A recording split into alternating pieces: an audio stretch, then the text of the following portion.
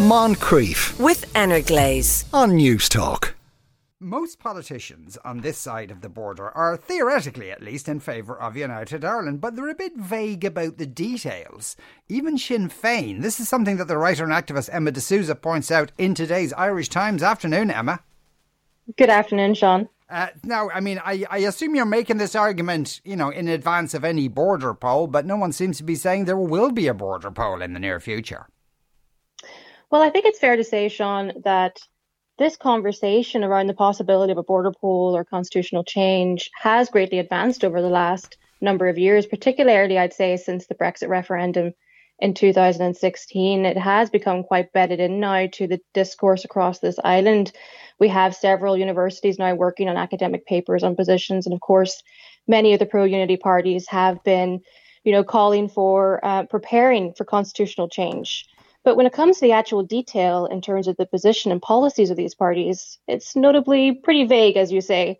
I mean, we had in the 2016, after the Brexit referendum, Sinn Féin were calling for a border poll, and in the 7 years since have not actually outlined any vision or detail or depth to their arguments in terms of how they see that. Other parties, such as the SDLP, they started a New Ireland Commission 3 years ago and subsequently released zero papers or policies, also putting out their vision. And of course, Fianna Fáil styles themselves as a Republican party that aspires to unite the island of Ireland, but like also the other parties, don't have a position or any detail or scope. Now, why do you think that is? Well, I would say it's not a very easy conversation to have for a start. And it's quite complex in terms of how do you merge two jurisdictions that have become widely divergent over the last 100 years. Take, for example, the education system. We have two very divergent education models on this island, and how are we going to model that into an all-island education system? And of course, there's the tension that would invariably come from having conversations over what it would cost for United Ireland and what kind of changes would be necessary. We've seen some debates around changing national symbols are quite contentious. And so there's a need, I think, to have a really good conversation, asking ourselves why those changes might be necessary. And parties are avoiding those difficult conversations. Yeah, I mean, it would be an enormous, complicated set of issues. Probably the more one thinks about it, the more complicated it gets.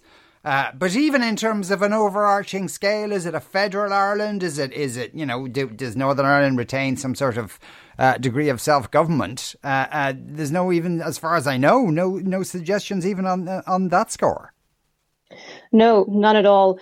I mean, there was a paper released by Sinn Féin in 2016, which literally just listed all of those as options.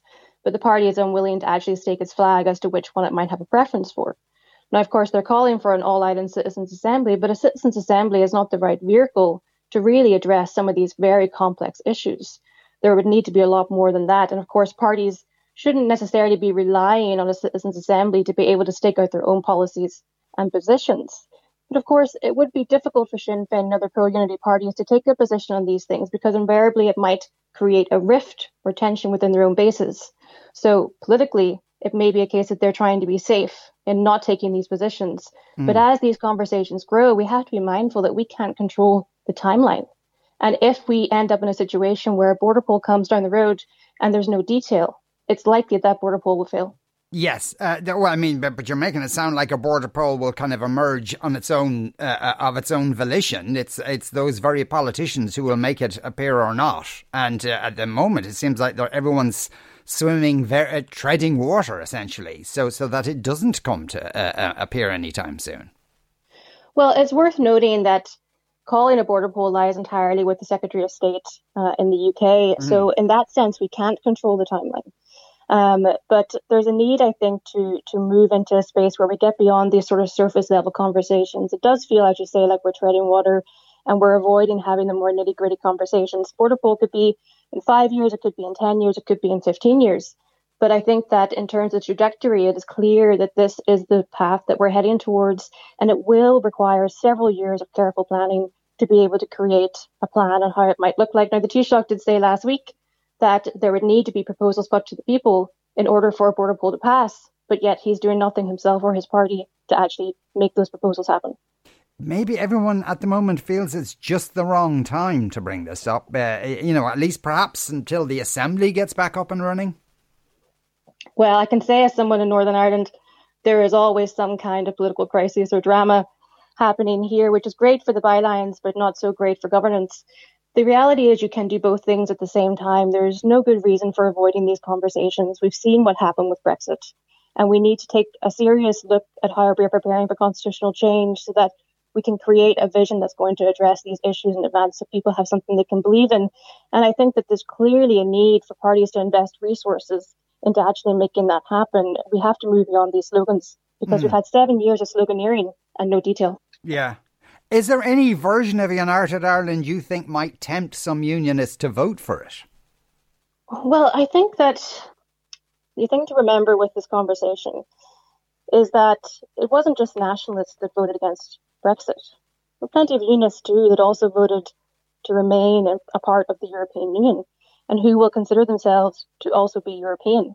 I think that the fact that a United Ireland will be a return to the European Union will be a significant pull, not just for nationalists, but for others too, including unionists. Yeah. And also I think the economic factor is going to be a big pull.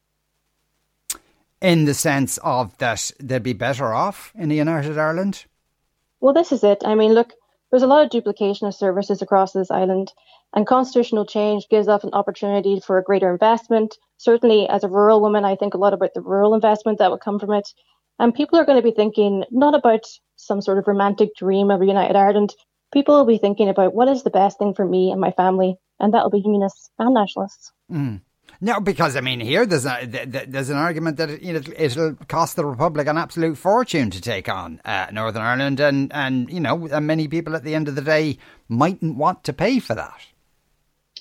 Yeah, I think sometimes those arguments can feel a little bit like seeing the North as some kind of burden, when in reality, constitutional change will bring about a swathe of investment naturally from getting rid of this duplication of services and also the changes that it would invariably bring. And the cost question is very difficult to assess in advance because you don't know what kind of assistance Ireland might get from the European Union or from the US. And also, if you look at other case studies like Germany, they would say that, yes, it did cost reunification, but it was worth it. Yeah. Because I suppose part of this entire project would invariably, no matter what final shape various parties come up with, it would require what's at the moment the Republic of Ireland to be somewhat reinvented. And I'm not sure how many people in the Republic of Ireland would be keen on what that reinvention might look like. By which I mean a lot of people south of the border are theoretically in favour of a United Ireland as long as they don't have to pay for it or do anything.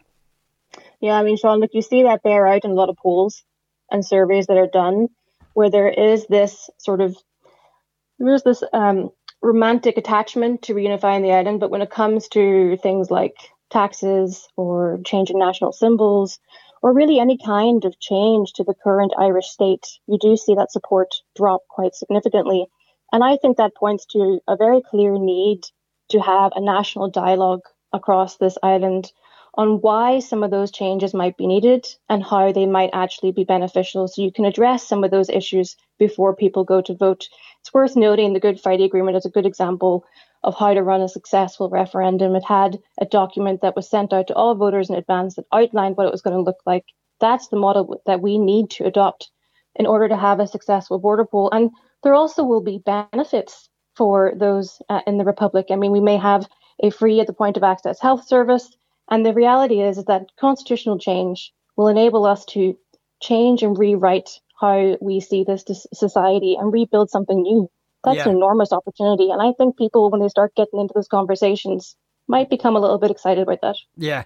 Well, also there's probably an information deficit. I mean, probably many people listening will be familiar, say that the amount of people who travel north to the south is many, many times the amount of people who travel from the south to the north. People in the Republic of Ireland probably don't know what the reality of life is like in Northern Ireland. And what they do know or think they know is kind of a largely negative view. Yes, well, I've written about this several times, actually, this kind of gap that we have north and south. There's a quote from John Hume that I often like to look to, which talks about how the real border on this island is not a line drawn on a map, but in the hearts and minds of its people. And I think that there has been a significant separation between people north and south, particularly since 1998. I think maybe there was a thinking that when the Good Friday Agreement was signed and passed, that stuff was all taken care of. And we kind of disengaged a little bit across this island. And there is really a need for both sides to learn more about each other.